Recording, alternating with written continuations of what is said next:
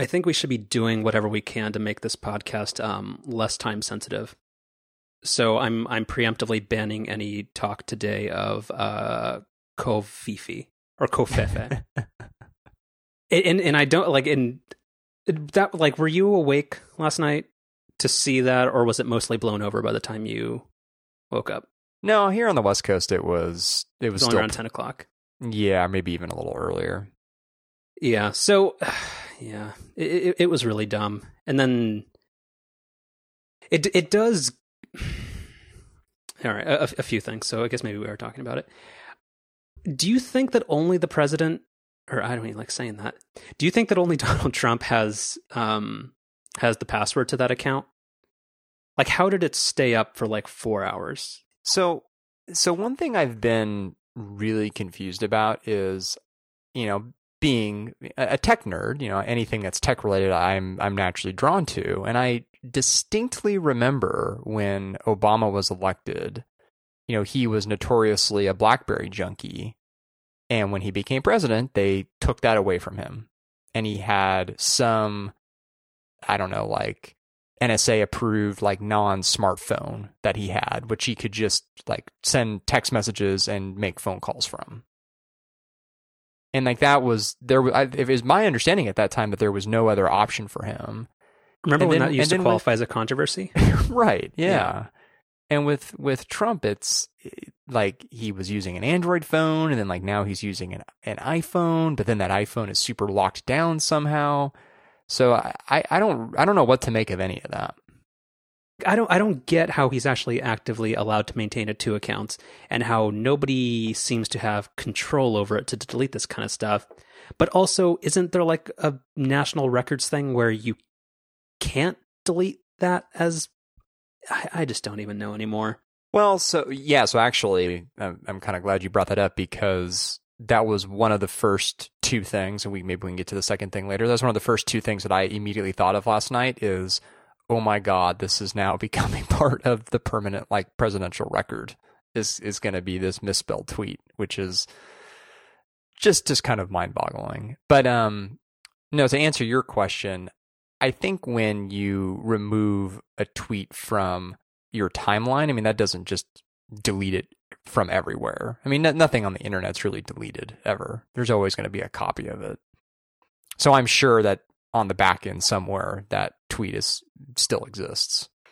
Oh, I'm sure. We all screenshotted it because we didn't know how long it would last. Right.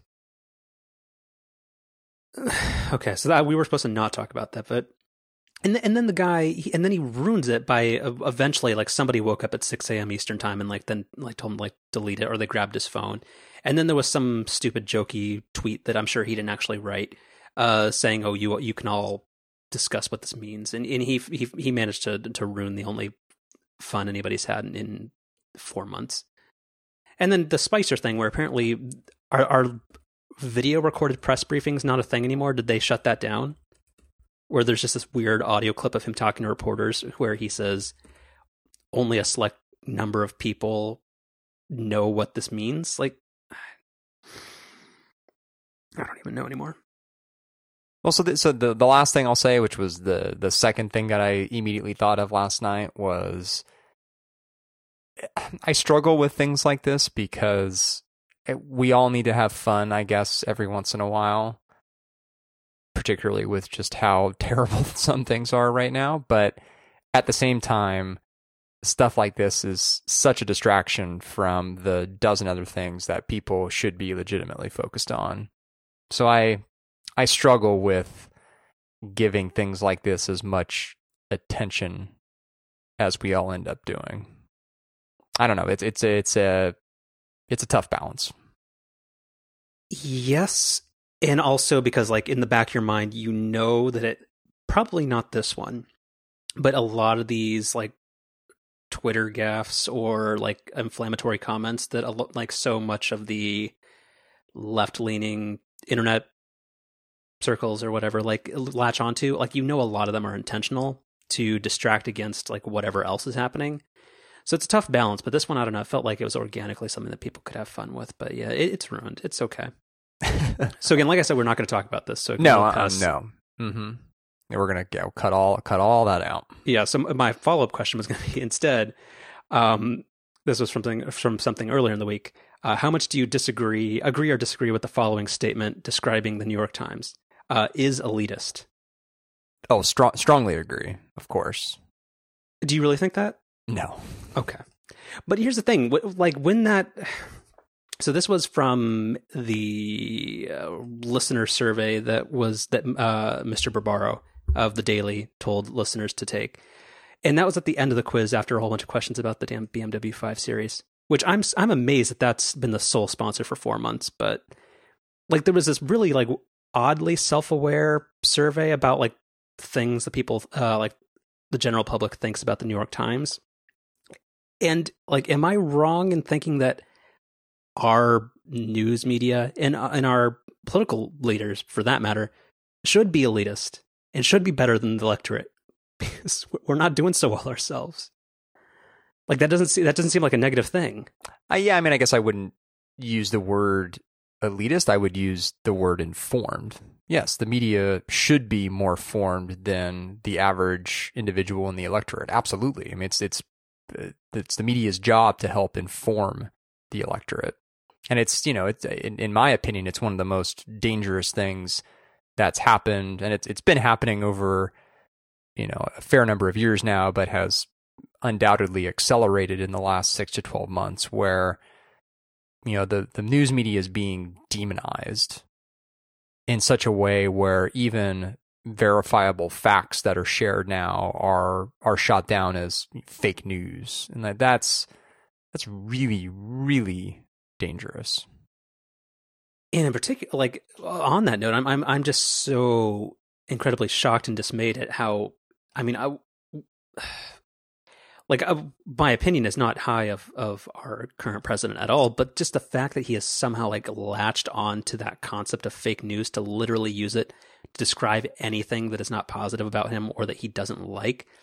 And that there's so many people who agree with that with just no actual analysis or critical thought about what it is, just because for like some certain segment of the population that feels right rather than being actually right.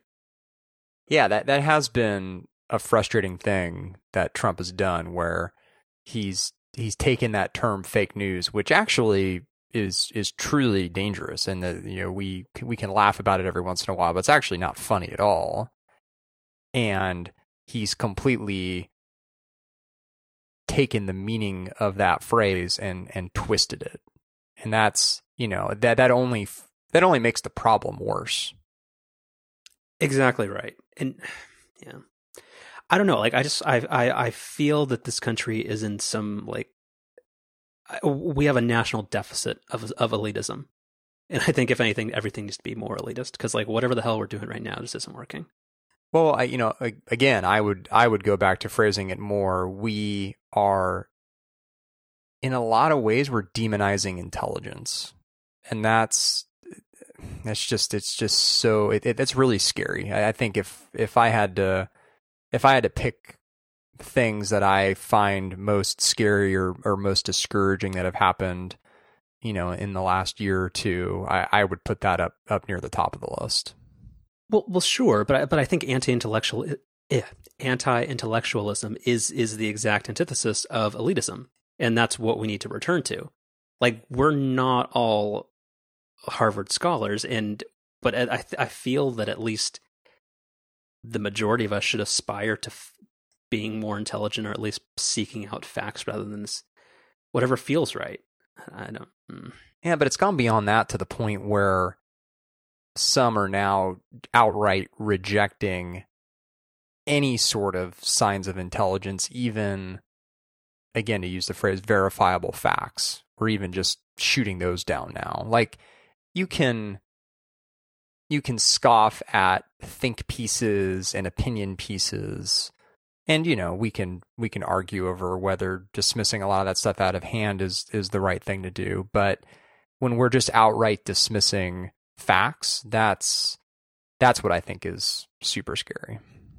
And I don't really know what you do to combat that, because the other side's checked out and isn't listening. Well, I don't really know what you do either, but I have faith in the long run that this will work itself out. Well, did you see any of the Hillary Clinton code conference thing? I haven't seen any of the video, but I've seen some of the highlights and coverage around it today.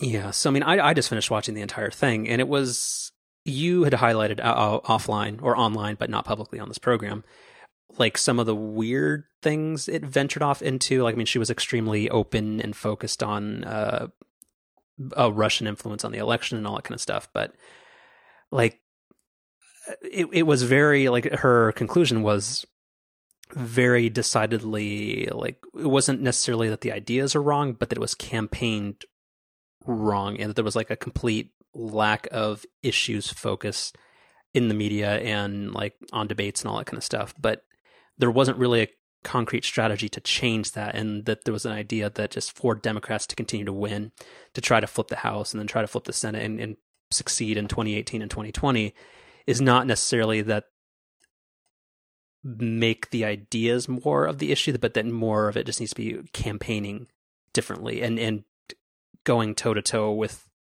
the way Republicans have changed the game. And that just seems like such a loss and such a defeatist strategy. But maybe that defeatism is why the left keeps failing.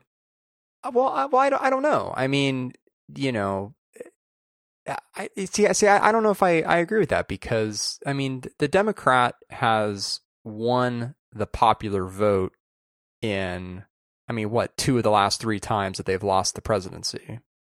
So I'm not really sure that the left's entire progressive agenda is failing. I would argue that it's not being communicated enough. No, that's not what I'm saying, or that's not what she's saying. I'm sorry, I might have mischaracterized it. No, it's that the ideas are fine, but the focus on issues, like we're losing a game of somebody telling a more interesting story, whether or not that story is right. And that for the Democrats to succeed going forward, there has to be a different way to spin the narrative where we're better at the messaging, whether or not that messaging actually includes facts or substance. I don't know. I don't think I agree with that. Well, because like the Republicans this go around did not win based on issues or facts at all. I don't know, man, but yeah, it was a very interesting interview. It was a bit long. It was an hour and 30 minutes or so, but it's very worth watching, or at least listening to in the background. It was. There was that little thing that, well, and a couple of things. There was something that you brought up, which was that like it's very weird that she was harping on like a story that was already like debunked, that like this whole like Russian Twitter bots thing,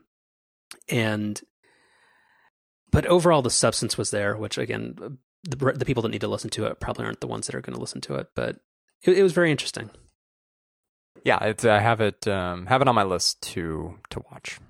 Yeah, I'm very interested to see what the 538 podcast will do with it, because I think there was a lot of it that did cite kind of maybe a complacency that was spun by not necessarily 538, but like Walt Mossberg during the discussion did throw them out there, even though they weren't the biggest offender, and they were actually they were the website that illustrated the true chances of Trump more boldly than most other websites that were doing that type of thing, but that kind of instilled this false sense of security in the left. Well, that's, I mean 538 was just about as pessimistic as anyone was being about Clinton's chances. I mean, remember all those models that had Trump at like 95, 97, I think one was like 99%. And, 538 was consistently, I think, in the 50s and 60s.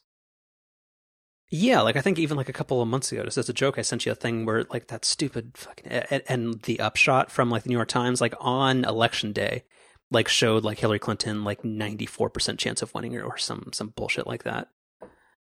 And what I would maybe caveat what I just said with is, I'd 538. I don't think anybody, at least not in a real public way, was talking about why the chances were so close specifically. Like, I don't recall 538 specifically calling out, Michigan, Pennsylvania, Wisconsin.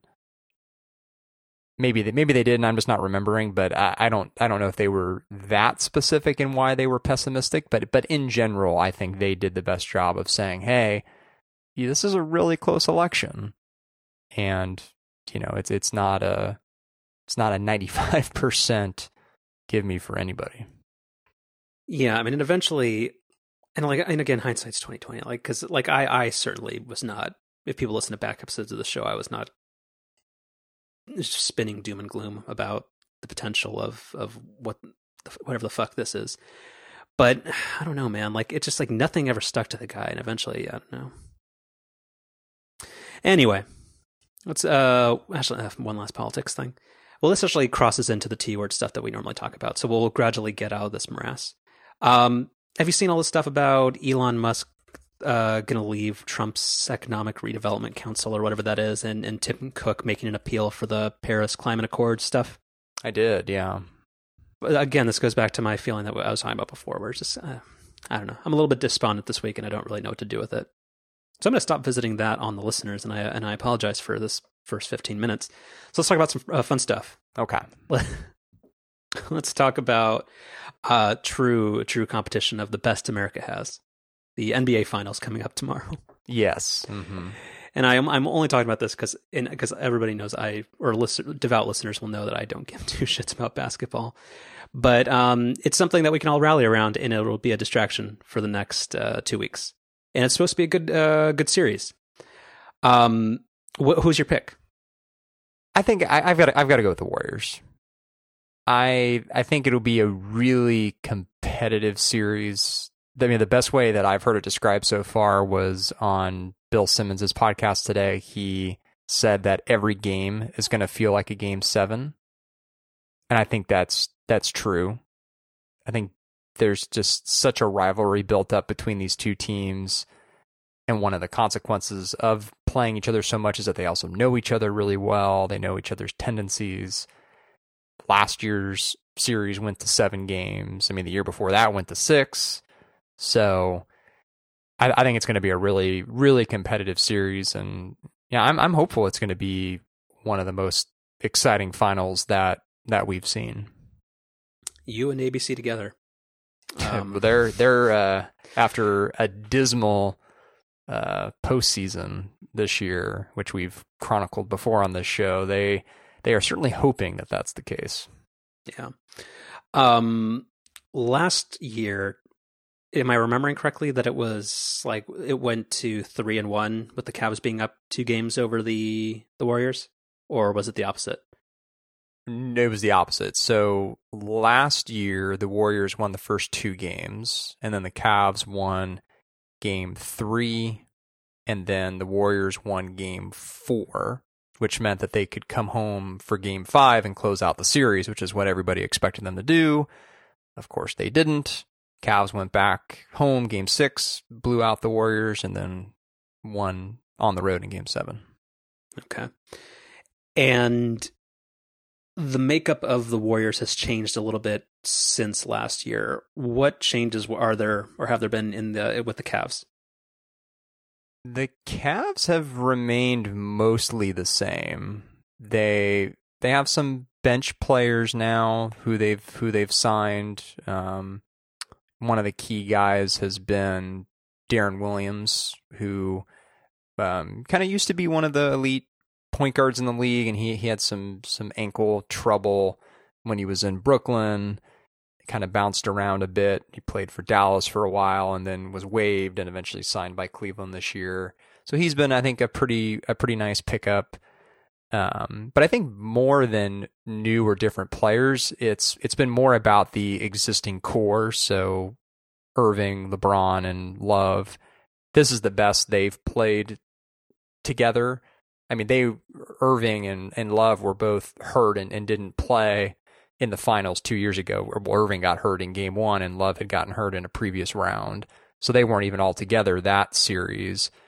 But then even last year, when they won, they still really weren't meshing as well as they could with each other. They were still kind of bickering throughout the season, and things just weren't going as well as I think anybody wanted it to. But then it really seems like this year, and particularly in the playoffs, they've really come together in a way that they never have. And I think the other big thing, too, was kind of on that same thought, is they're also really, really confident. I mean, they not only beat the Warriors last year, but they beat them on their home floor in Game 7, which, I mean, that never happens. Winning a Game 7 on the road is really, really hard to do, let alone in the NBA Finals, against the team that had just set the best regular season record in NBA history. So, you know, the Warriors are not gonna scare the Cavaliers this year. Okay, a couple things. Well, like, sure, like, but does the record really matter that much for like last year's performance? Because again, hasn't for the past couple of seasons, hasn't the NBA been kind of lopsided, where like a lot of the most successful and best performing players are kind of concentrated on a few teams? So is that advantage of having like the best record and one of the best seasons ever, like, does that really make that much of a difference when you're going up against like another elite team? Well, I see. That's one of the things. I'm kind of glad you actually brought this up. It's one of the things that I think gets a little misconstrued with the Warriors. So you have to put Kevin Durant aside for a minute, and that is a big aside. But I mean, if we're talking about last season, he wasn't on the team. You know, every star on the Warriors was someone who they drafted. They drafted Curry, they drafted Thompson, they drafted Green. These are guys who they drafted and developed. They didn't steal these guys from different teams. So, you know, the biggest acquisition that the Warriors made was Iguodala from Denver. And, you know, he was a sixth man last year. So, you know, I don't really think that the Warriors have, you know, bought a team. They've developed a team. Well, sure, but like, I don't know. I guess I don't see where where the Cavs should necessarily be afraid of any particular team. It's more of just, yeah, I don't know. Like, do the Cavaliers have like any particular relationship or history with Durant, since he's the new wild card or the new component of the team that maybe they're not as familiar with? I mean, perhaps, but I mean, LeBron's played Durant a ton through his career, and I think LeBron's something like 18-5 or something against Durant, and most of those games have been regular season games, although they did play each other in the finals in 2012, and you know, the Heat won 4-1 in that series. So I think there's maybe not the Cavs versus Durant, but there's definitely familiarity between LeBron and Durant. Okay. And is LeBron just like the absolute, like, I know he's the star player, but is he the singular character and everybody else is just around him? Like, do you really think a team can be defined by him? Oh, most definitely. And the Warriors, it's not that case. It's not all Curry all the time. There are probably 3 key players that kind of rotate in performance, right? Right, and I think that's been a really key difference with the team this year, is unlike last year where they really leaned on Steph a lot, and you know, he got hurt in the first round of the playoffs, was never quite the same, and I think that really set them back. You know, you want everybody to stay healthy this time around, but even if Steph were to tweak an ankle or something were to happen to Thompson, or, you know, this team has so many different guys that somebody can step up, and that's a big difference from the team last year. Okay, so they're a much more resilient team. Yeah. And LeBron is just, you know, I mean, he's just a cyborg. I mean, he's so good in the playoffs where they do basically lean on him, and you know, Kyrie, I mean, he's the one who hit the big shot to win it in Game 7 last year. He had a great game in the last series when LeBron picked up 4 fouls in the first half. So he's done a lot too, but I mean, really at the end of the day, especially at this point in his career and this late in the playoffs, I mean, LeBron just doesn't have off games anymore. And he's just a force onto himself. Okay. All right. And then to round out this, do you think any touchdowns are going to be happening? or is that not? Because this is a new term that I think Jody Avrigan introduced me to because he linked to something. Do you think that as a concept is something that happens against the Warriors, or do they never get open enough for that to even happen? Well, it's not so much that they won't get open to have that happen. The risk is that, you know, one of the ways that Cleveland's been successful the last couple of years in the finals is they've slowed the game down. Because what the Warriors want to do against everybody is they just want to push the ball up and down. They want to score a lot of points. They want to get you in transition. So what the Cavs want to do is they want to break all that down, slow the game way down, make it a half-court game. And when you try to do these big, long, fast break passes, which, you know, really Kevin Love's the one who's known for that, and he's brought that skill with him to Cleveland, and that's what Jody's referring to. You know, doing that risks turning the ball over and risks, you know, getting the Warriors out on the break, which is again not what they want to do. Okay. And then lastly, so I'm informed for the next 7 games. I assume it's going to go, when you have 2 really good teams, it's probably going to go all 7 games, or at least to 6. Can you explain intentional fouling to me one more time? Or explain what the concept of drawing a foul is, because this is the part where basketball starts making no sense to me, where the game stops because it seems like somebody is intentionally just trying to stop the play of game or whatever. Well, so there's a handful of guys in the league. You know, DeAndre Jordan's become kind of the marquee guy today, and you know you can trace this back to like Shaq. Another really good example. That, you know, kind of the term hack a Shaq, which is used to describe the strategy, came from him, obviously. And you know the idea here is you foul these guys who shoot really poorly at the free throw line.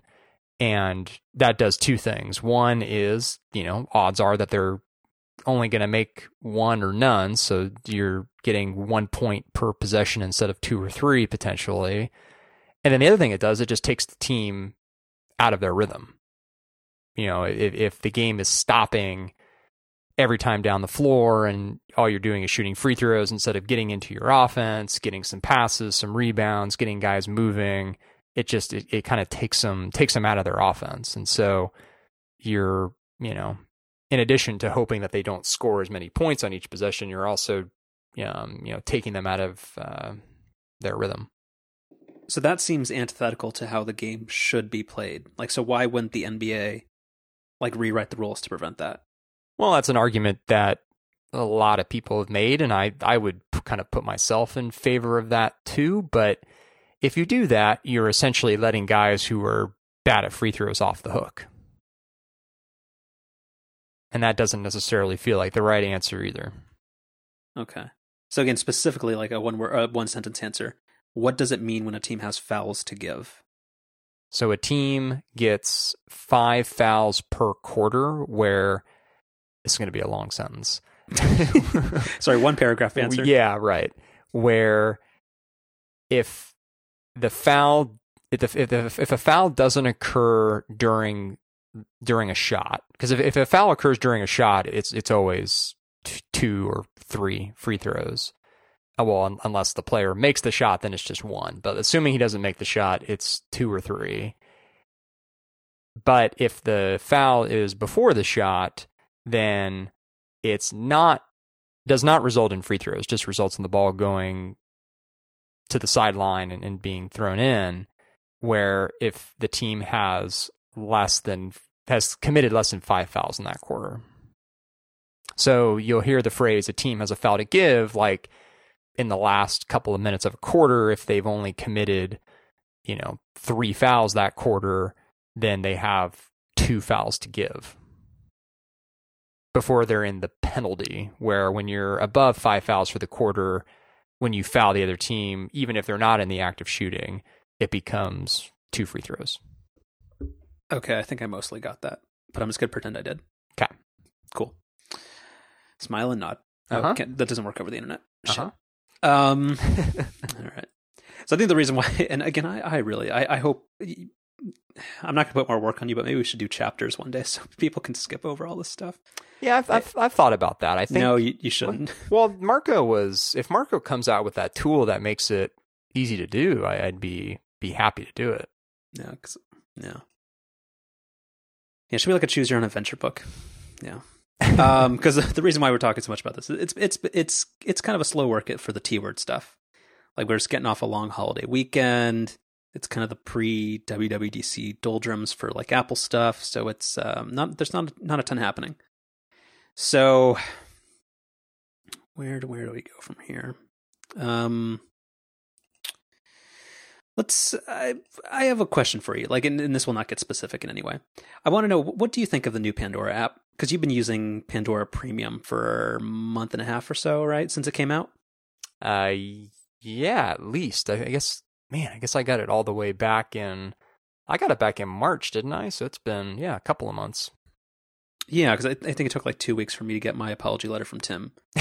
or whatever it said, that as a one user, I'm invited to use this premium service. And it was directly from him. I thought that's pretty cool. Like, because you're an Apple Music person, you're not a Spotify person, right? Yeah, I've never been a Spotify person. Just never really liked the mobile app. All right, well we'll get to the converse of that. So what has Pandora become like your de facto streaming service, or like what has been your opinion so far of the redesign and the expansion of service? So I feel like this isn't an edge case, but the numbers sort of prove otherwise, where I do an overwhelming majority of my music listening when I'm at work. Because for me, really, when I'm outside of work, if I'm running, doing chores, doing anything where I could be listening to something, it's almost always going to be podcasts. But then the big exception to that is when I'm at work, where, again, as we've covered on the show at least a couple of times, I'm just not good at multitasking, where I just can't listen to a podcast and work at the same time. Then why are you able to run and listen to a podcast? Oh my God. Well, let's come back to that. So the consequence of that is work is where I do almost all of my music listening. And, the big bummer for me with Pandora Premium so far is the premium stuff. So the on-demand features is still only available on your phone. And, so there have been times where I've used my phone at my desk to listen to music, and that's fine, but I would rather be doing it from my desktop. So that's been the biggest disappointment for me so far. Okay. I mean, so yeah, that is still a gigantic omission, like that it's strictly phone only, not even tablet or any of that kind of stuff, and that there's no web component yet. But specifically with the application, do you find it easy to use, or do you think any of like the core functionality has been diminished with how it's kind of rolled out? No, I mean, I guess the other thing I would caveat me with is I don't listen to a ton of different types of music. I mean, I really do kind of stick to the same handful of stations. What? Sorry, I'm just thinking. I just imagine, because like the little top thing shows like just like a flip card view of like 5 stations. I just assume it's Sugar Ray, like a Linkin Park, and then I don't even know what else. You know me so well. So I just don't really do a lot of music discovery. So I guess I can't really speak to whether the new app makes it harder or easier to find new music, because that's just not what I do a ton of anyway. Okay. Yeah, I mean, would you say that so then I guess what do you use Apple Music for? I don't. Yeah, I had a subscription to Apple Music prior to Pandora Premium to kind of fill the kind of not only on demand but then offline needs. But now that Pandora supports all that, and I was, but before I was paying for Pandora what was it, Pandora Plus? Yeah, Pandora Plus replaced Pandora One. Right. Plus Apple Music. But if I can just get all that, for one price in one app, then I'm going to do that. So Pandora Premium's replaced Apple Music for the on-demand and offline use cases. Got it. Okay, so I mean, I bring this up just because having used like the app for a month and a half or however long I've had it, like it seems like objectively way worse. Like just create like because Pandora, I know is always like like a radio first application for the past decade or so. But it seems like it's gotten worse at that, and just like trying to create a new station is really weird and hard just because it tries to show you albums and that kind of stuff, and then you have to navigate to the artist first before you can make a station if there's not already a popular station with that artist, like that starts from that artist. Like I don't know. I've had a ton of issues with it, and I guess my thing is, and again we'll speak broadly about this, but where do you think this fits in or like competitively shakes out? Because I think there's kind of a thing where in Netflix has really proven this out, where there's only so many players that can kind of coexist in a space, and kind of it seems like Apple Music and Spotify are gonna be those two, much in the same way that WebOS and Windows Phone, no matter how good or novel their approach was, there's just kind of a certain thing to be said about like traction and momentum in established like audiences where that just kind of, that's the ball game. Oh, I mean, definitely. I think when Pandora Premium first rolled out a couple of months ago during that episode, we talked a lot about the idea that there's no question Pandora's late to the game, way late to the game, in fact, with a lot of this stuff. And whereas their kind of first mover advantage with radio, which really was a huge advantage, it's gone the opposite direction with on-demand, where they're now way behind the curve. And the bet I think they're making is, well, yes, that's maybe true, but the thing you have to balance that argument with is the fact that there's potentially a large untapped market out there, or a growing market, where a lot of people haven't yet even made a decision to go with a paid on-demand service. And, I don't know whether that's true or not. That's just what the argument is. Well, I mean, I think that's probably true, because the streaming music still is probably in its infancy, or I mean, it's maturing, but it's probably, it's not that much of an established market yet. But like, do you think the shallow or incomplete offering that Pandora Premium currently has, like, do you think that's putting their best foot forward, or do you think that whatever that untapped potential is, do you think that conversion is really going to happen with the way it is right now? I mean, I can only speak for myself, and I like it. I was a fan of Rdio, and the app is a lot like that. And so for me, I enjoy it quite a bit. I actually think the bigger issue is something we haven't gotten into yet, which is the business side of things, where no company has proven that streaming music can stand as a standalone business. I mean, Pandora's struggles are well chronicled. I think if the long rumored Spotify IPO happens, boy, oh boy, when people get their hands on those financials, I think they're going to be in for a pretty big surprise. This stuff is hard, and this stuff is wildly unprofitable with just the way that label deals are worked out, and just kind of the mess that is the whole industry, the whole music industry.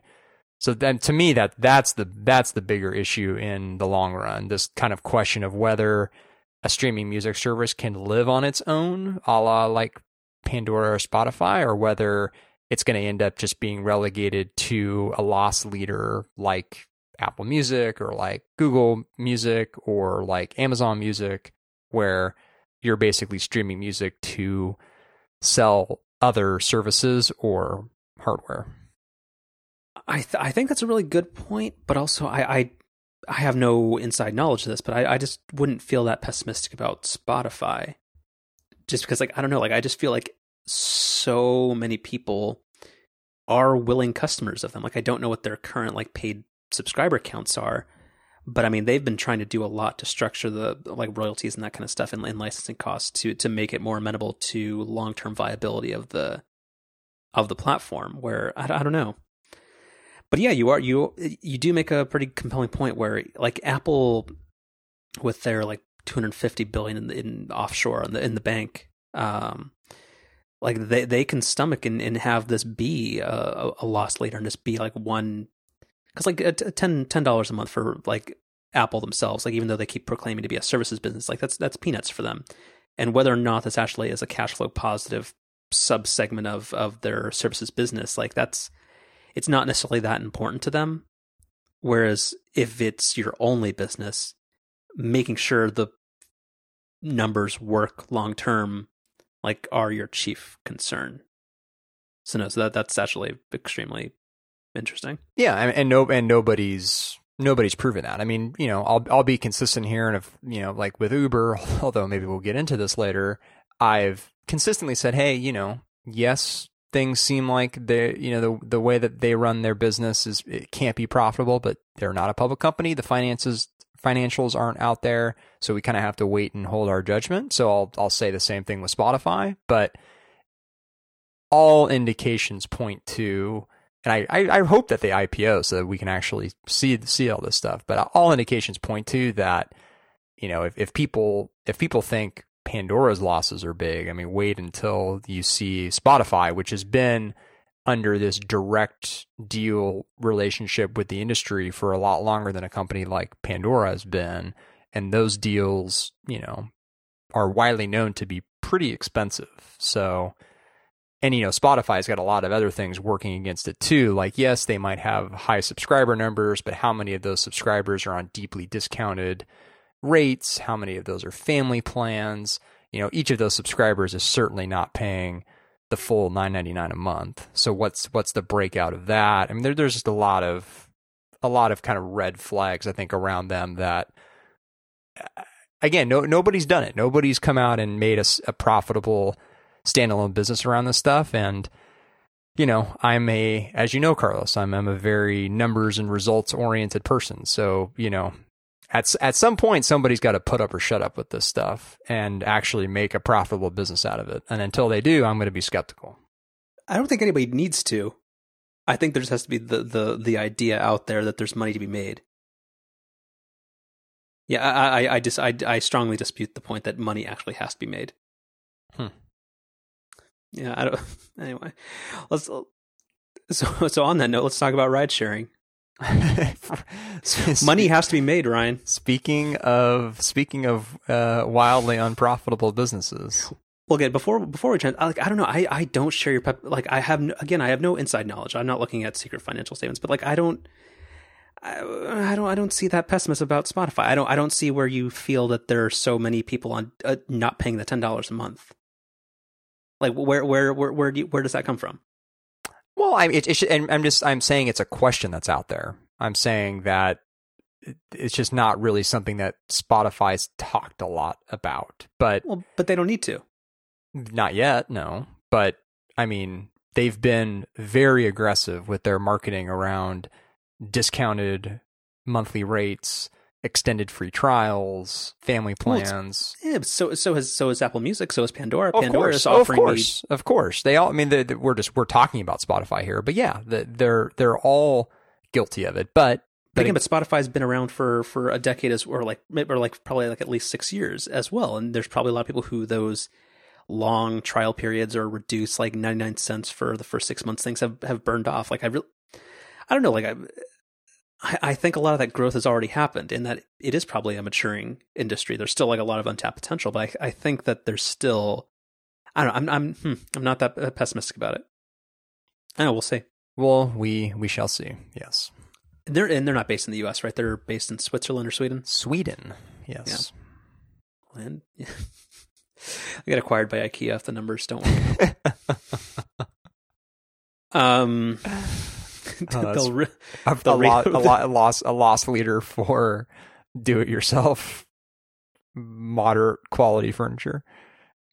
they'll reincorporate in Jokmok. Mm-hmm. Yeah. Oh, that'd be really good rebranding. No, it wouldn't. I would be into that. I'd probably start using them if they rename themselves Jokmok.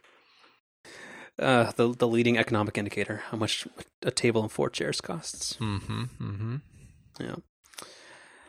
The hell are we talking about? Oh, Uber. Yeah. It's like an hour into this thing. This whole thing's up. Okay. So there were 3, I count 3-ish big stories this week about Uber. So one's a personal matter that doesn't really warrant discussion. So the other one is, or the other couple, Anthony Lewandowski. I don't know if you pronounce it like the Trump guy, but I don't know. Like I keep having issues separating. God, I do too. And they're spelled differently, but it's just like every time I hear or I read that name, I'm like, oh, that guy that's always on CNN. So apparently he got fired from Uber this week due to not complying with the order or the subpoena to turn over all the documents that he allegedly stole from Google X or Waymo on his way out to create his own company, which may or may not have been only created for the purpose of being acquired by Uber for massive sums of money. He got terminated for impeding the investigation, which has a material impact on Uber's business. Yeah, so his job is gone. Financial statements that Uber seems to be reporting as though they're a public company, even though they're not. They lost $708 million last quarter, and their head of finance is leaving.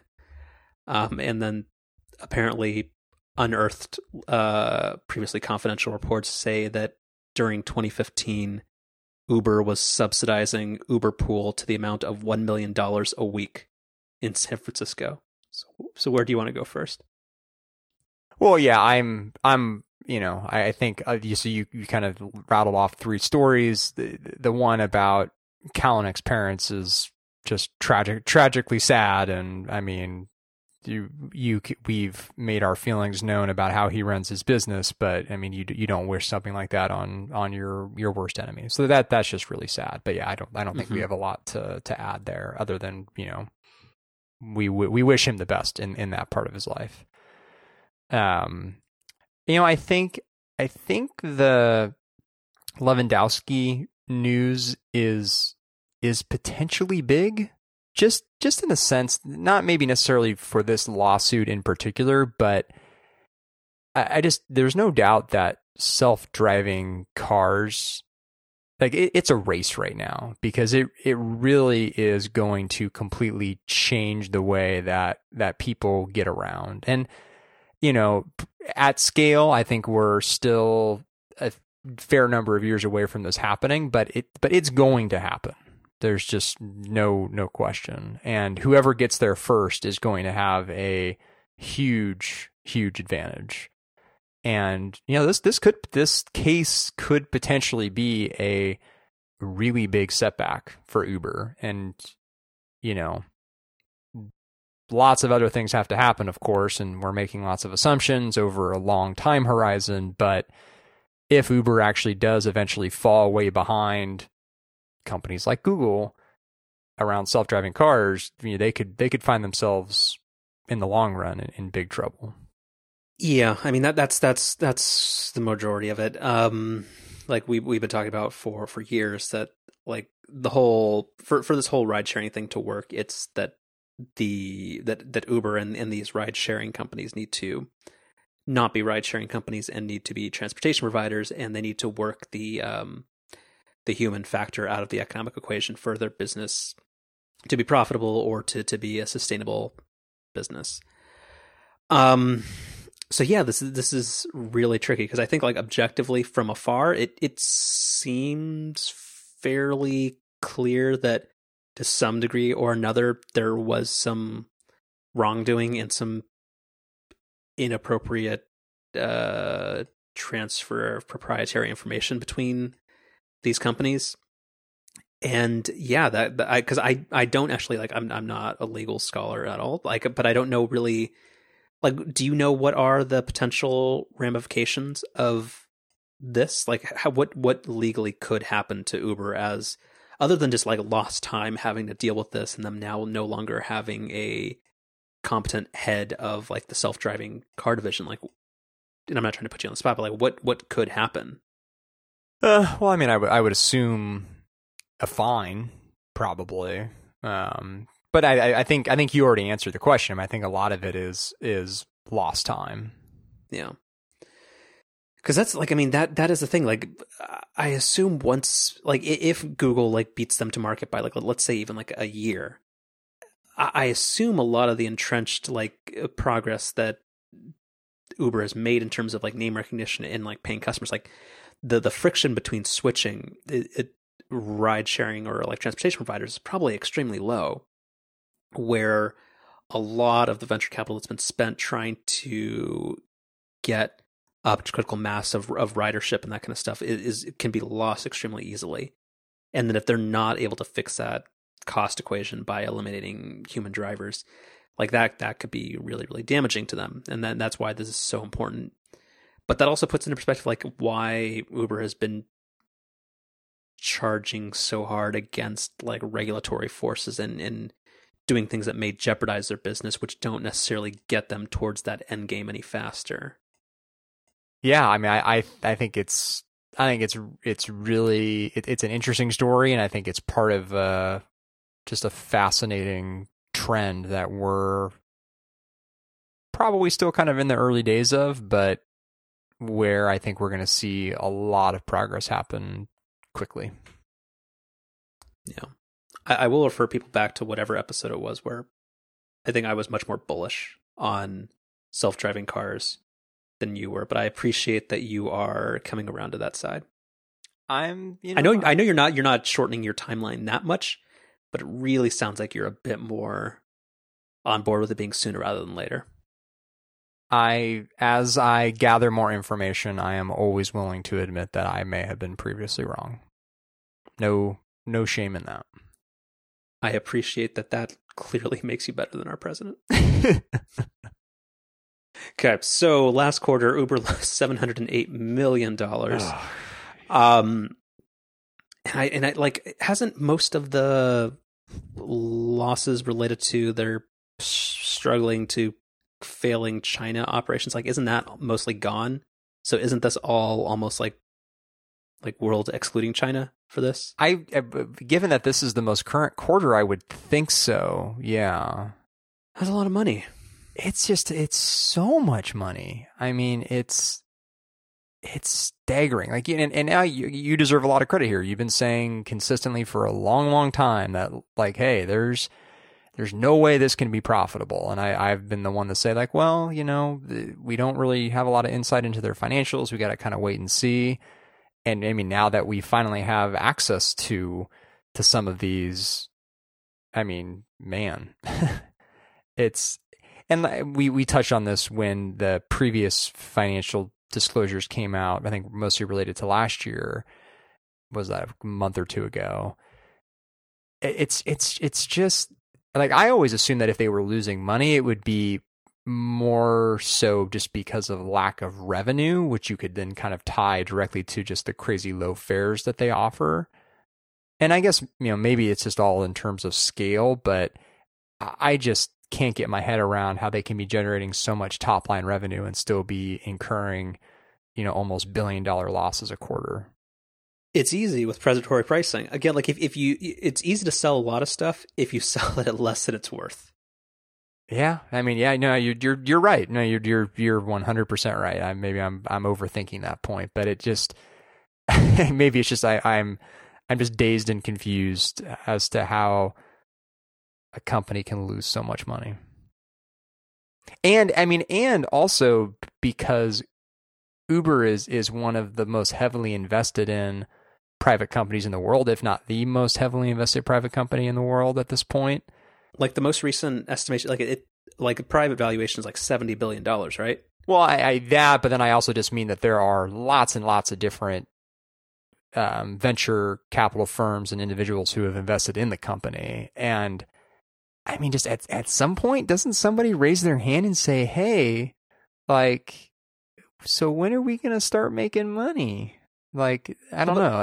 Again, like I assume it's just like that. And again, this will like get to probably the next story we're going to talk about, which is that like they're just assuming that like just the mind share and market share that they're gaining is based off the premise that once they flip that switch on eliminating the human factor, that then they're just printing money.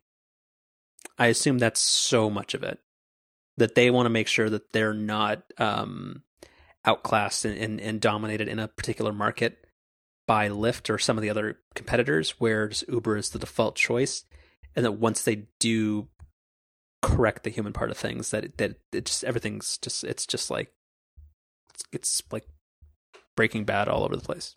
So you're probably right, but that's not a bet I would want to make. That's a huge bet. Yeah. I mean, we just talked about I may be a little more optimistic than I was a year or so ago about the future of self-driving and then the timeline in which that can happen. But that's not going to happen tomorrow. That's not going to happen next year. I don't think it's not going to happen at scale in the next 5 years. I mean, so are they going to incur $700 million losses a quarter for like the next 5 to 10 years if we're being generous? I mean, that even if at some point you start printing money, you're going to have to start printing a hell of a lot of money to make up for a decade of billions of dollars of losses. I mean, at what point do you just dig yourself in such a big hole that you can't climb out of it, no matter how promising your future might be? Yeah. Well, so two things with this. So you had privately mentioned, or like offline had mentioned, that you thought it was concerning when the head of finance leaves. Like, I mean, we've had departures from Uber before. Like, I think like their head of PR or like left a couple of months ago amidst the whole sexual harassment and potential workforce discrimination suit. But yeah, their head of finance is leaving. Like you'd mentioned that you thought that was pretty concerning.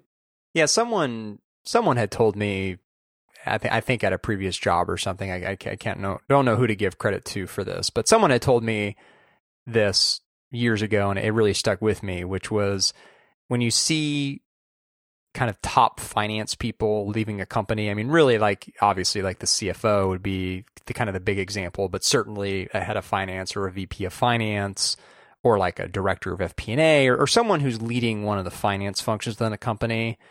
When one of those folks starts to leave, that's where you really have to wonder why. Because I mean, those are the people who have not only the most insight into current financials, but also the most insight into future financials. And, if you're someone who's in the numbers and particularly around future numbers and you're optimistic about those numbers, why would you leave? And in this case in particular, this wasn't even one of those, well, he wants to spend more time with his family or there's some other personal reason around that, which of course, if that's the case, then that's a whole different thing. My understanding is he's leaving just to go to a different company. So, to me, that's when whoever told me that really stuck with me. And I think it's true. Okay. And then I think my other thing was that what do you think like dictates like these unnecessary or like not legally required like financial disclosures that are like semi-official, or actually I mean they're official through like the company. Like, why do they keep happening? Like, is this to like lower expectations or provide context like for pre-IPO stuff? Like, why? Like, because like for the past 3 quarters, they've been reporting like they're an actual public company, kind of. Yeah, like, why the hell is this happening? I don't know. Yeah, I don't know. It gets into an area it's not really in my wheelhouse, where I know that Uber for kind of a long time has sort of, and Facebook I think had done this too before they went public, where they kind of pushed the boundaries, because when you're a private company, there are really strict limits around who can invest in you, how much they can invest. It's a whole different ballgame than being a publicly traded company, and companies like Facebook and now Uber have kind of, again, really pushed those rules to their limits. So I don't know if something there maybe tripped some type of reporting requirement or what, but I was wondering that too, why all of a sudden we're starting to see some of this stuff. Because really, one of the huge advantages of staying private is that you don't have to publicly talk about your, financials, and every 3 months have the entire world scrutinize them like you do when you're a public company. So yeah, I don't know. Yeah, a little strange. And then rounding this out, the only reason I brought up the that article with the numbers from 2015 around Uber Pool in SF was there's a did you happen to read the article? No, it's okay if you didn't. I did not. Okay, I'm just gonna read you a short passage because I think it's funny and it speaks to the whole cactus thing. So this is from BuzzFeed's reporting. So, quote, if it's working as designed, Pool is efficient. Oh, and this is referring to Uber Pool, which is the whole 2 to 4 riders in a single car. Pool is efficient, a way for drivers to spend far less time searching for fares and for Uber to maximize drivers' time. But for Pool to work, every master, the company's internal code name for the first passenger in a ride, requires second and sometimes third riders called minions. Pool also requires a critical mass of passengers and drivers to be able to match masters and minions headed on similar routes. For each trip in which a master isn't matched with at least one minion, Uber loses money. The company told BuzzFeed News it now refers to masters and minions as primary and secondary passengers. I mean, it's institutional. Companies. How does one company institutionalize like this? Companies use so I don't. This is a very half-assed defense of Uber, but companies use a lot of dumb, sometimes off-color internal lingo. I mean, there's a reason why there are internal names for things and then public-facing names for things at companies.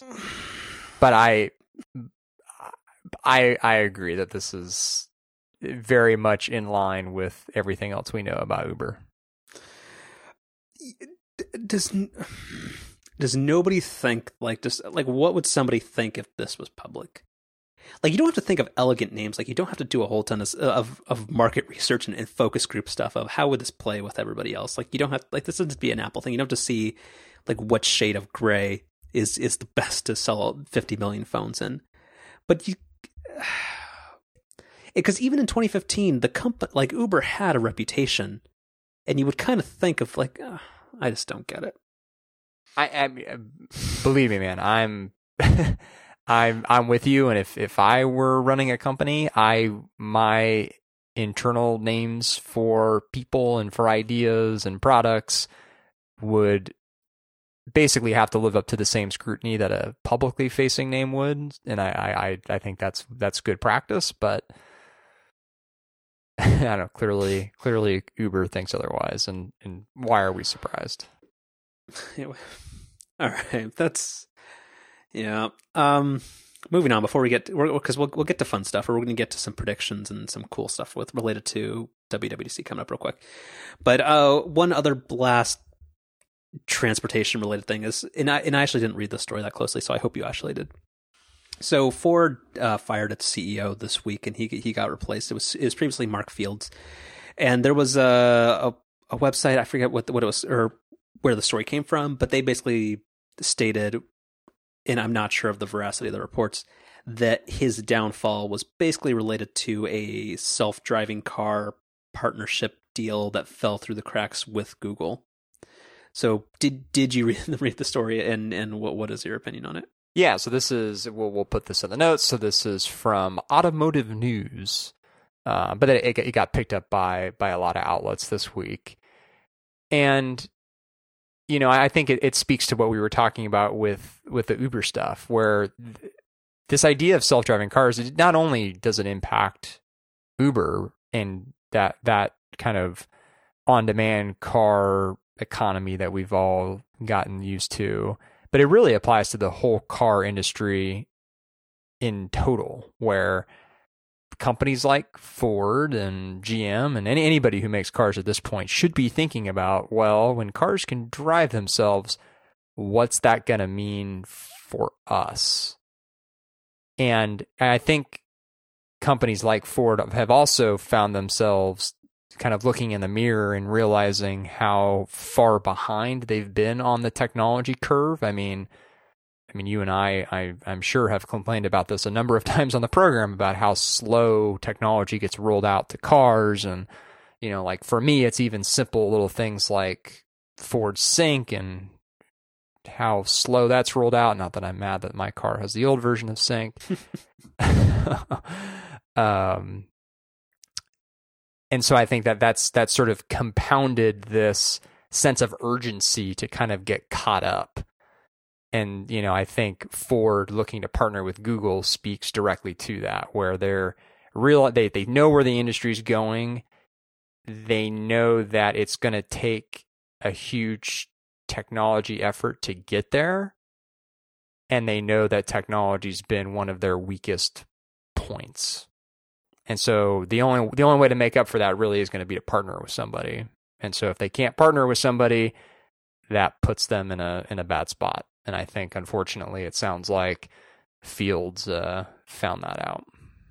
A follow-up question. So yeah, that all kind of makes sense. And again, I think actually Ford has been trying to figure out what's next. I mean, that's part of their partnership with Chariot, about one of your favorite companies. I'm not sure if it still is, based on some things that have changed. Yeah, no, they're great. Seriously, no, they're really good. I'm sure they are. But I just didn't know if it was still part of your daily routine. Every day, twice a day. What was the other one called? The one that failed. Was it Leap? Yes. Yeah. Okay. Well, so they were different though. They were weird. Well, they took handicapped buses and then took out all the handicapped features from them, and then made these luxury buses that had like coffee stands and juice stands. And this is dissipated now, but there was a period of time where I was taking Chariot where when I would say that, people would think that I was talking about Leap. And I would always go out of my way to say, no. Like, especially at that time too, Chariot was like, they used these really kind of crappy white vans that had not even like individual seats, but they were just kind of like those kind of like bench type seats. And it was not. They thought it was like a van pool to the airport. Yeah, no, exactly. It was that. It might have even been like that same model of car that they used for that. So it was not at all fancy, and it's still not fancy, although it's certainly gotten better. But I always made it a point to tell people, no, I'm not having a latte made on my ride to work or anything like that. So it's not quite Uber Black, but it's also not the Bluth Company stair car. Exactly right. I think I got to stop. But I watched the first 3 episodes of that because I was bored on Netflix, and it definitely holds up. That part of the show does. Yeah, we've gotten into season 3 over the last couple of days, and just call it quits. Yeah, it's yeah. I had totally forgotten my favorite part of it, which is the recurring George Senior thing of saying I have the worst fucking attorneys. Because I think of almost every joke on the show that's the most evergreen and consistently hilarious one. I don't remember which specific time that comes up, but there was one of them where on this most recent rewatch, I think that was probably one of the jokes I laughed at the hardest. You're right. It's really, really good. And also, there's some good guest starring ones. So like when Patrice O'Neill, who is a comedian, who I forget what his name on the show was, where he's like, "Oh, did you burn down the banana stand?" "Oh, most definitely." It's really good. Yeah, people will find that our previous show description is based off of 3 seasons of that show. That's right. Where was I going with this? We're talking about Ford. Okay, but yeah. So my follow-up question to round this out before we get to the Apple stuff.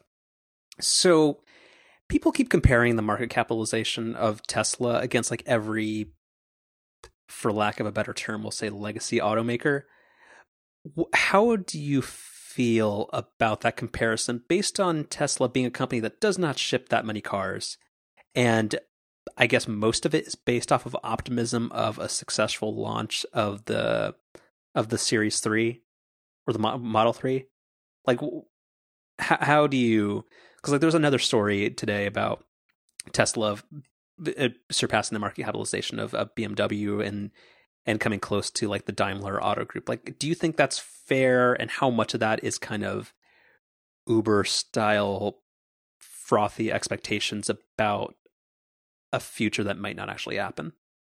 Well, I've been consistent in saying that I'm a skeptic around the idea that sticking huge series of laptop batteries on the bottom of cars is the long-term future for transportation. So I would consider myself as someone who's pretty bearish towards Tesla. What then kind of, I guess, before we get into the positive, let's go more negative. I mean, the other thing that they do kind of have in common with Uber is, I mean, they've also never been profitable. They've never even been close to being profitable. Granted, they're not losing $1 billion a quarter like Uber is, but they're also nowhere close to making money either. So I'm also concerned about, again, because at some point, like, okay, fine, I get that it takes time to build a business and build a user base, but at what point do you need to start seeing profit happening? So that would be the bearish view. But I think the positive view with Tesla, and I don't know if this is what's driving a lot of people's optimism about the company, but if I were to come up with like a personal reason why I would be bullish around them, is they are clearly, at least publicly, as far along with self-driving cars as anybody is. I mean, nobody out there is mass producing the autopilot stuff like they do, and packaging it in a way that basically just it works exactly like you would expect it to. I strongly disagree. Like, because they won't stand behind it.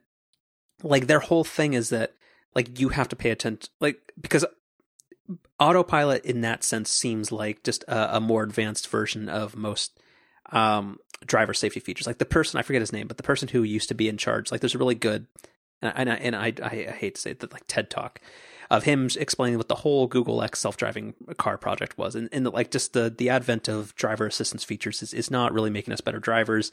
And the full goal of fully autonomous vehicles is the ultimate end game, and that's where it has to go. But the whole thing with Tesla's autopilot stuff is like they're all like, even when there were those two crashes last year that got a lot of media attention, like that Musk and all of Tesla's like, no, the whole point is that you still have to pay attention to the road and all this kind of stuff.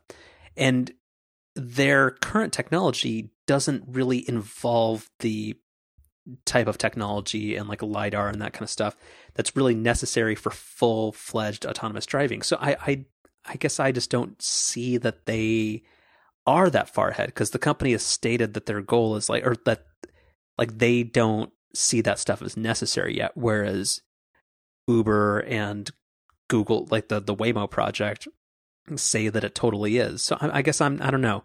I don't see them as a pure autonomous driving play. Well, I mean, they claim that the hardware in every car shipped since October of last year has everything necessary for fully autonomous driving, and that there just needs to be software updates as time goes on. So, does the government agree with that? I mean, right. I mean, we'll see. I mean, but I think, that's what I was saying before, and maybe I just didn't phrase it the right way. Autopilot today is not the end game. It's not like they've already rolled out the solution to consumers. All I'm saying is that again, you can disagree with this. I'm just saying what the bullish case would be is they're further ahead at a scale that nobody else really is. I mean, I think it's cute for Google to kind of talk behind the scenes and critique Tesla and say, well, yeah, we've got all this other technology that we think is better. Okay, great. Show me. Go sell 80,000 cars a quarter like Tesla is and put these into consumers' hands. Like, if you think your tech is so great, let's see it. So until companies like Google and the million others now that are working on the self-driving car stuff actually start shipping stuff to consumers, I would give credit to Tesla there, where at least they're making tangible efforts and tangible progress towards that end goal. Point taken, and I agree in a lot of ways, but also I don't know, like my counterpoint would be that people being so optimistic about Tesla versus Ford, a company whose market capitalization they've surpassed, being a company that ships like a factor of 500 times the cars. I think like last year they sold like 3 million vehicles versus however many tens of thousands Tesla has shipped. Like I don't know. I'm still of the perspective that, and again, this is without a lot of knowledge of like the Gigafactory and some of the other stuff, where like it feels like a legacy automaker can probably make tweaks to bridge that competitive gulf fairly quickly. I'm hedging with that because I actually don't know. But then do it. I mean, if it's so easy to do, like this is actually one of the things that like I get bothered about with some criticism around like Apple is people will say, well, okay, well, yeah, like, but other companies could do this too. It's like, okay, well, then do it, put up or shut up. Yeah, but and I know this is a horrible analogy, but like this kind of feels like like it seems like you're betting against your own interest of doing something that's truly like, I don't like, it seems like the whole like Apple, the PC guys aren't just going to come in and do this, like versus like is Palm and whoever was making phones in 2006, like are you going to flip the switch and go fully in this direction versus like getting your lunchy? But like I just think in cars it's different, where Tesla's not going to scale up that fast, where it's just not that different in phones. I don't know. I mean, it's complicated. There's no evidence to suggest that anybody's even close to really competing with a lot of what Tesla's doing now. I mean, nobody has the supercharger network like they do. But do they even have that? They've already scaled back the benefits. Like Tesla, like, or the superchargers aren't free anymore. No, well, they are still now. They reversed that policy where it's going to continue to be free for Model S and Model X buyers. Even for new cars. Uh-huh. I think that was only retroactive for old cars because everybody got in a little fuss about it. No, my understanding is that they changed their policy around that. And that, well, here's the thing, like if they actually, like if Tesla starts selling a whole ton of cars, like it does their infrastructure and the supercharger network hold up? Like are you going to go on a Memorial Day drive and everybody's going to go to the superchargers and there's going to be nothing there for them, and you're just going to have like 100 people waiting to charge up their cars driving down to LA? Like I think that's like, well, when I have my Model 3 next Memorial Day, I'll let you know. Yeah. Or Memorial Day 2019. Maybe. We'll see. Does this country make it that long? Covfefe. I swear to God, he just fell asleep on the. They couldn't even fess up to that. Small circle of people, man. Okay. Oh, I think I'm going to skip over this T-Mobile thing because I just that's fine. So, super briefly, did you see the Essential phone thing? I did. Yeah. I don't necessarily get this because Andy Rubin, he's the guy. So he founded Danger, which created the Sidekick, and there was a couple generations of that. And then he started Android, which was not anything like the iPhone, but then quickly pivoted to be like the iPhone when it came out. And then Google used their massiveness and smart business practices to kind of to transform that into like a dominant thing. But like, so he's on to his new thing, and they've made this high-end phone, which is basically just a nice Android phone. Like I'm confused as to what this is, and I'm hoping you can clarify this for me. You're looking at the wrong guy, because I don't get any of this either. I mean, so this headline that from Wire that I'll put in the notes here, which has the infamous anti-iPhone phrase in it. I mean, we've been hearing this basically since the first iPhone came out, and some companies have certainly made headway against Apple, namely Samsung, but there hasn't been like a single device that people have ever looked at and been like, yeah, no, that is, objectively a better, sleeker phone. And I don't know. We'll see. We'll see what this phone does. I mean, again, not to keep harping on the same point this episode, but I mean, let's also see this thing ship, because right now all we have is, a vague later this summer kind of date around this thing. So let's see these things ship and see what they look like. Well, so at the Code conference, and I really strongly recommend that everybody go watch his interview with Walt Mossberg, and also like a lot of the other Code conference videos. But like, it sounds like he said it was shipping in like a month and a half or 2 months. But like, I don't see what this necessarily does differently, or what the compelling reason is, because he keeps making the case that this is a like consumer friendly phone that's free of like bloat and all that kind of stuff, and it is like a top tier phone. But like, so are most other things. Like, if the Google Pixel is a nice high end Android phone. Sure, it doesn't have the edge to edge display, but like people like Samsung with the Galaxy S8 and LG with the G6, even though they continue to struggle in the smartphone space, are like doing similar stuff. So like, the only real like innovation here is that it has like this like modularness to the back of it, where you can like snap on a 3D camera and some other stuff, which seems neat. But again, I don't see how this is stuff that like Samsung or somebody else can't do quickly, and I don't see where this becomes necessarily a profitable business, because like, it's not differentiated because it's still running Android, and you're not going to make it run something that's not Android, because it's impossible to make. Like, this is a 2 OS horse race for smartphones going forward. Like, nobody, no matter how good it is going to make a competing smartphone operating system. So just like, where does this fit in? It's like, it's a cool phone for nerds and certain people, because it's priced like any other premium Android phone. So I just don't see where Google can't just choose to do the next iteration of the Pixel that co-ops some of these ideas and like leverages their scale and just does it. Like, I don't know. This whole thing is incredibly confusing to me. It doesn't happen a ton on this show, but I'm in complete agreement. I would have said everything you just said, so I don't really have anything else to add.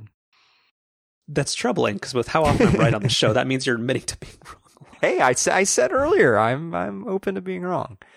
No, the only comment I'll make on this thing is, and we'll put a link to this in the notes too, about kind of a rumored iPhone 8 design, which from 9 to 5 Mac, which has one of the concepts that I find really troubling with the Essential phone, which is, I'm using big air quotes here, which works great on a podcast.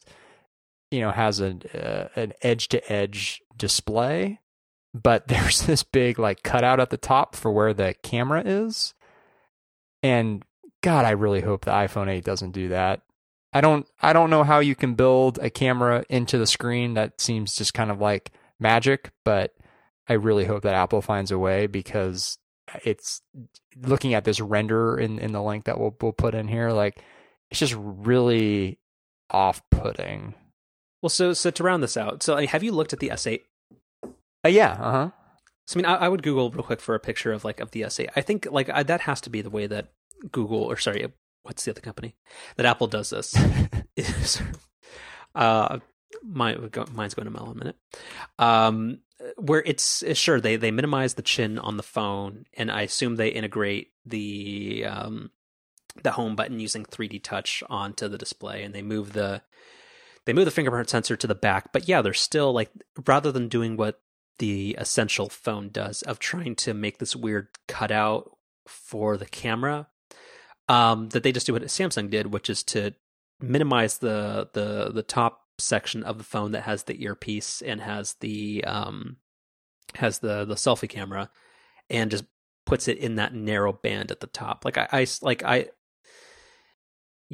don't think the Essential phone does it in a way that is elegant or looks that great, because I really don't see what it does that the S8 or the G6 isn't already doing, because it's not a truly edge-to-edge display, because it still has the chin on it, which I understand why they need that, because they need some place to put the USB-C port and stuff. But like, yeah, I don't know.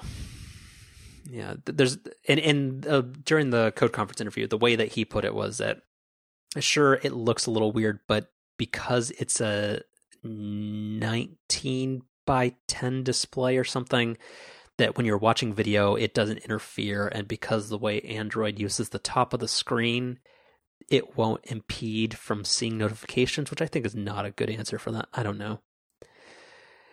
It's weird. Yeah, I'm not a fan of that design, and I really hope that's not the direction the iPhone is going. Yeah. So going there, let's talk about just like a final wrap up of what, because WWDC is coming up right around the corner, and I think we haven't actually probably done, and we're not going to do like some type of draft or anything like Upgrade did, but just kind of, I don't think we really talked about what do we think is going to happen and kind of what is this. Yeah, so we'll do the super brief version. I would say we will see the Apple Hi-Fi 2.0 or the Siri in a can, which I love that phrase that they keep using on, or lady in a can, whatever they say on Upgrade. It's really good. It's going to be the Apple Home or the Apple Voice, but yeah. Yeah. I think we'll see that shipping probably like later this year. I think along with that, there will be a big push around, hey, Siri is finally getting, oh God, Siri just went off on all my devices. Thought it was supposed to only go off on one device at a time. Anyway, I think we're going to see a big push around that, around improvements around that. I'm just going to refer to Siri as that now. I think we'll see a really big push around the iPad, potentially along with new hardware, although I'm a little skeptical about that. But I think we'll see a heavy iPad focus in iOS 11. I think when we look back on the keynote and on the week, Siri and the iPad and iPad related features in iOS are going to be the two main takeaways. And then we'll see a little bit around the Mac, some minor hardware bumps maybe. There were some rumors today about maybe some new accessories. We'll see a new Magic Keyboard, etc. But I think the big takeaways are going to be improved Siri with some standalone speaker thing and enhanced iPad support in iOS 11 with possibly some new iPad hardware. Okay, so yeah, we were talking about this offline, and you had mentioned that you felt that this keynote or that this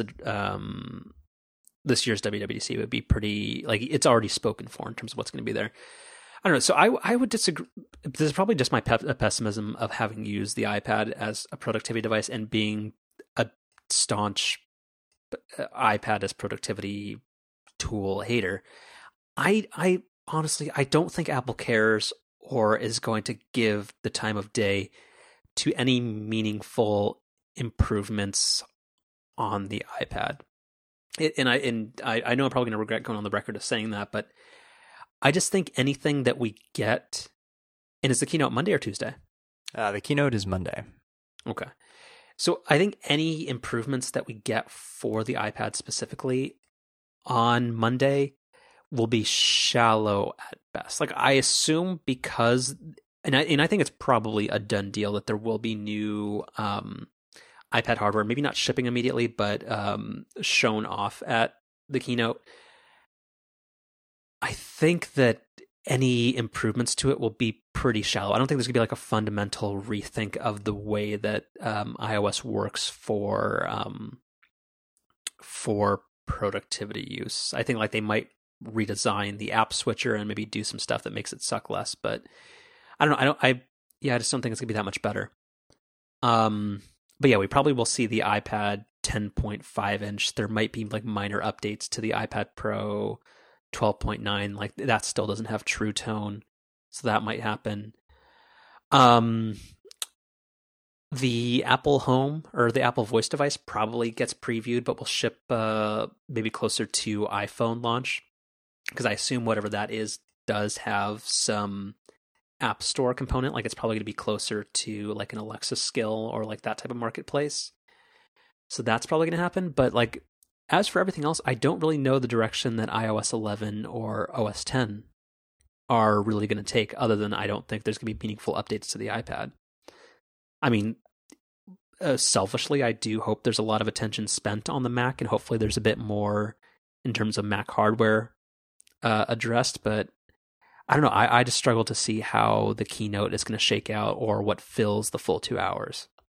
Like, I know you said there'd be some like Apple Watch updates and some like the perfunctory demos that aren't really that interesting. But like, I don't know. I don't see. I don't have a 2 hour presentation scripted in my head yet, which in prior years seems like it's been different.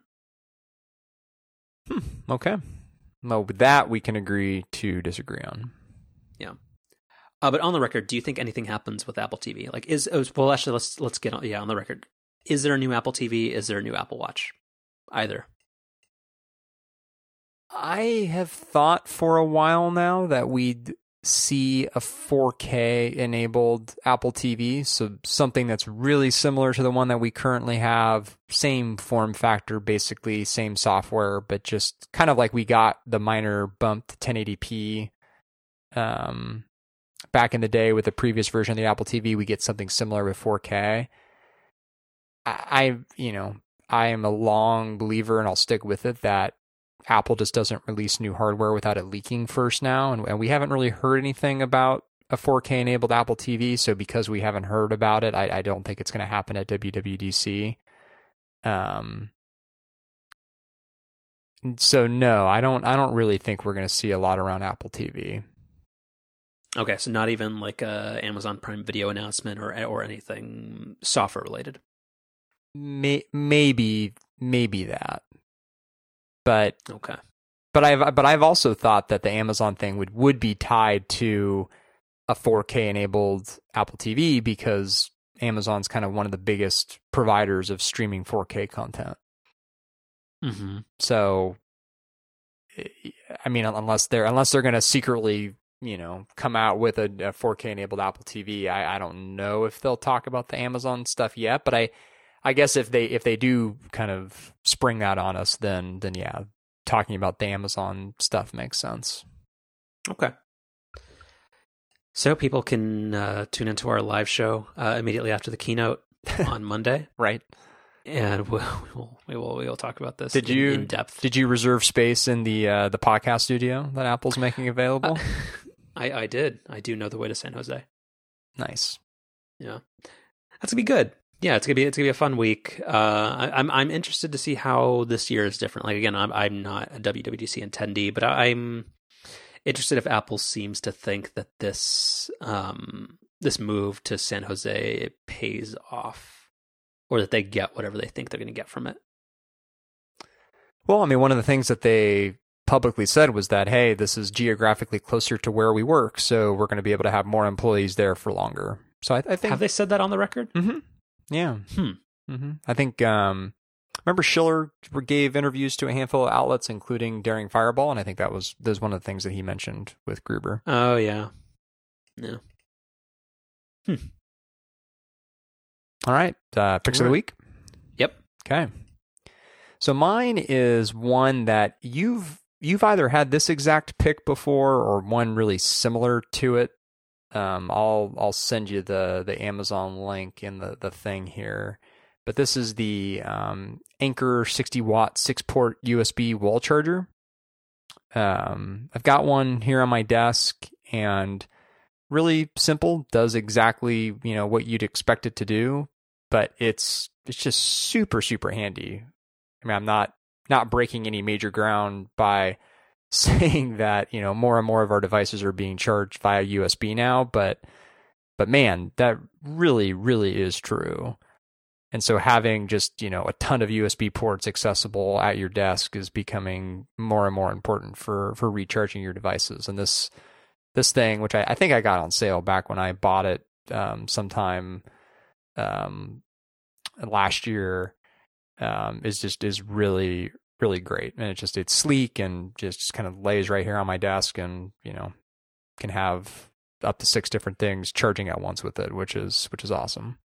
Yeah, those are pretty great. And even bedside, I would usually say that's worthwhile, so that you can have like a single high-powered charger that you can use for your phone, your watch, and a couple other things. So yeah, it's a good pick.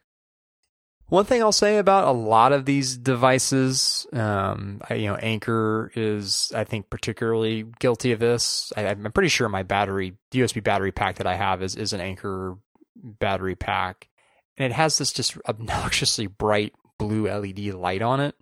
And this little 6-port charger that I'm recommending this week also has a really, really obnoxiously bright blue LED light on it. I wish there was a way to turn that off or just not have that somehow.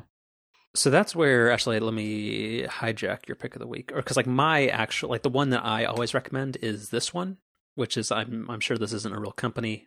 It's probably just rebranded as something else, but it's called Photiv.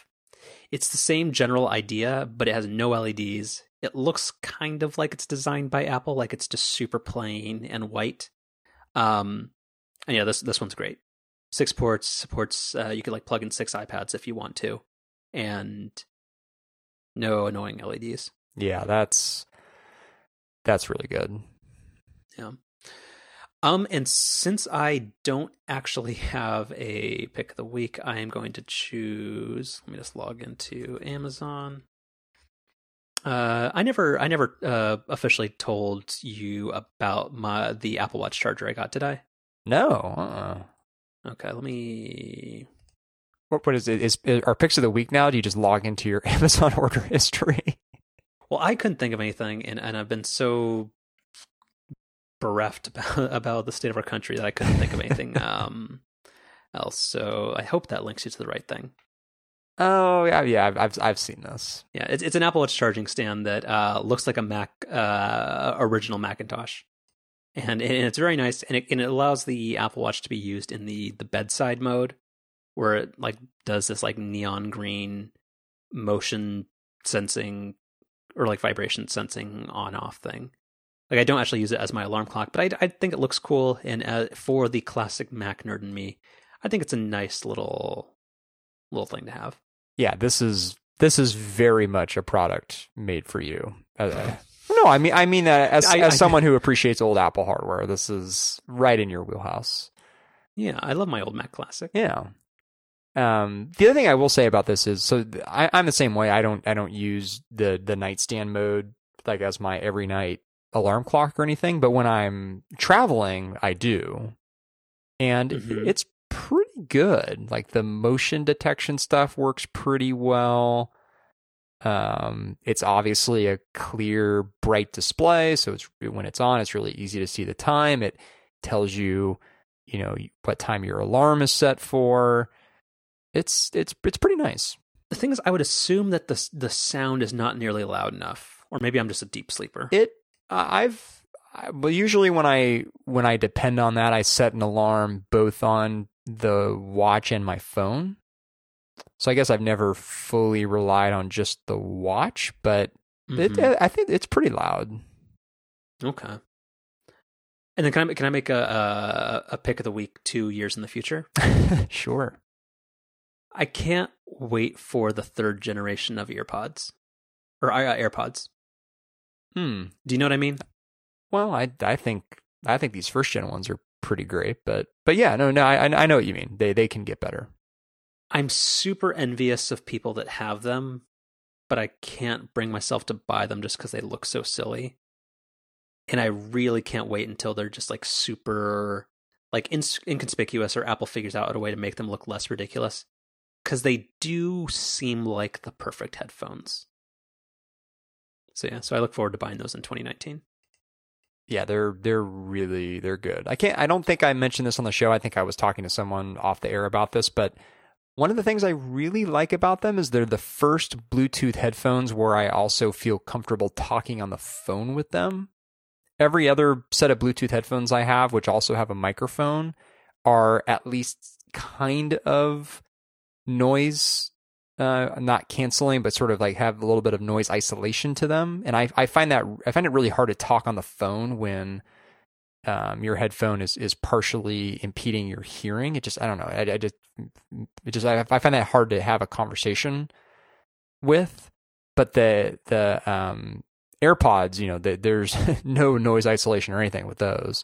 So I find them very natural to talk on the phone with. And that's something that I didn't at all buy them with the intention of using them for that, but it's become a really nice feature for me. And are you able to do that with a single earbud, or does it only work well with two? I really only ever do it with two, but you can do it with just one. Got it. Well, cool. Thank you, everybody who stuck it through the end and made it through the first 25 minutes of this show. And I think it was worthwhile. And we'll see you down in San Jose next week. Sure. Maybe you should do a brief like introduction to the show, saying you feel free to skip over to minute 27 or something. Okay. Yeah, we'll edit that in.